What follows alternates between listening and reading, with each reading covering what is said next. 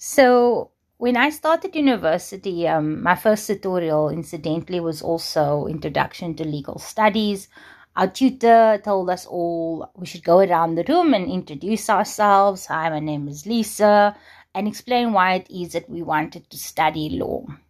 And about 2 students before my chance, this gentleman got up and he said, "Hi, my name is Justice." And of course, the whole class, the whole tat, laughed, and the tutor was like, no, it's fine. You don't have to say why it is that you've decided to pursue a career in law, right?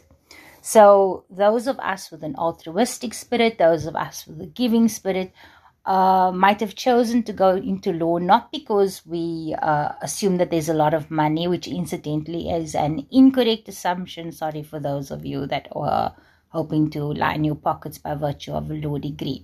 But in any event, a lot of us pursue a career in law because we believe in this concept of justice, or hopefully because we believe in this concept of justice. But what does this concept actually entail, right? And I won't, for the purposes of this unit, go too in depth with this. But essentially, many philosophers, even from way back when in the earliest times of the Greek philosophers, debated this concept around what justice entails. And 2 different concepts are born out of this. And the one is corrective justice and the other one is distributive justice. Now I want you to think of Khayelitsha and think of how we know people live chock-a-block there. If we've driven past there, in fact, some of us might be staying in Khayelitsha, and we know that the city doesn't provide sufficient sanitation, and we know that there's high levels of poverty and there's high levels of crime. And then we drive and I'm using Cape Town as an example because that's my easiest reference point. So let's say we drive past Bishop's Court, we drive past Constantia, we drive past Clifton and Sea Point, and it's these gorgeous mountains and these gorgeous ocean views, right? Of course, these people are filthy wealthy, they're dripping in money, and they really don't need to care about the lack of adequate sanitation. That's the least of their worries, if they have any, right? So what we see here is these 2 huge extremes in our society. And what distributive justice entails is just a crude example, right? Just a very crude example. Let's say government wants to give everybody, believes that people should be entitled to a 500 Rand, right? Now, under the concept of distributive justice, the mothers and fathers and grandmothers and children in Khayelitsha should each be given a 500 Rand, and the mothers and the daughters and the children, potentially trust fund babies in some of these very, very rich places, would also be required to get a 500 Rand, right? And one would ask ourselves whether or not that would constitute justice.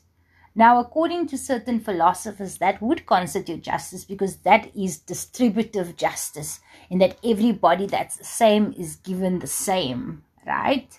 But distributive justice is not the only concept of justice. You also get this other concept of justice called corrective justice.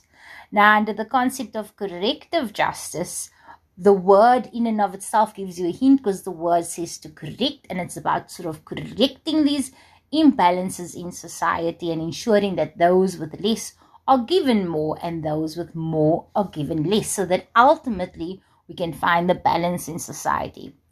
But I won't go into too much depth now because we will discuss equality later in this module.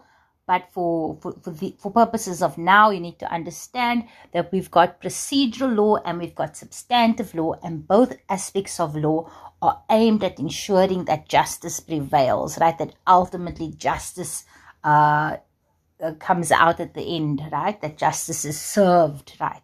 So now with procedural law, these are the nuts and bolts. These are the inner workings, the rules, right? How it is that we go about ensuring through legal process, we make sure that there's fairness in the system, that the rules are being applied correctly, right? That the substantive rules are being applied correctly. So this procedure is an example of a procedure would be that a police officer can't just walk into your your house and look under the couch to find if the knife is there that they suspect you might have used in order to kill your neighbor, right? The police officer can't just walk in there under ordinary circumstances unless it's certain exceptions.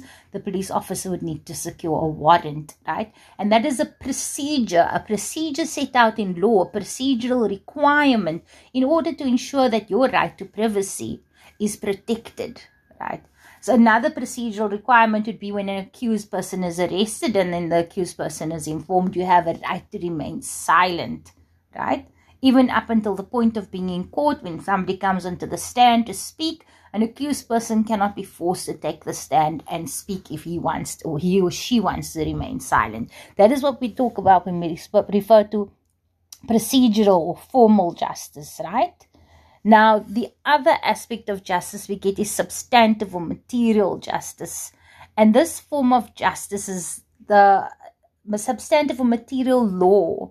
It sets out the rules. It sets out what is required. What are the rules? What standards need to be met in order for a particular law to apply, right? Or in order for, let's say, an accused person, we've been using criminal law as an example, in order for an accused person to be convicted, right? So let's say, for instance, under the crime of murder, we learned a bit about our different legal sources, and we've got the common law, and the common law sets out the crime of murder, right?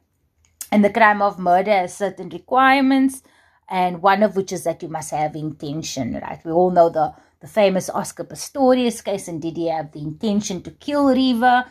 Did he have the intention to kill his girlfriend?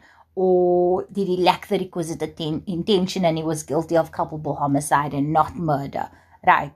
Those rules that were debated with the Oscar Pistorius case, whether we are dealing with intention or whether we are dealing with negligence, that's the substantive law that we're talking about. That's the law that gives meaning and content to the different legal rules.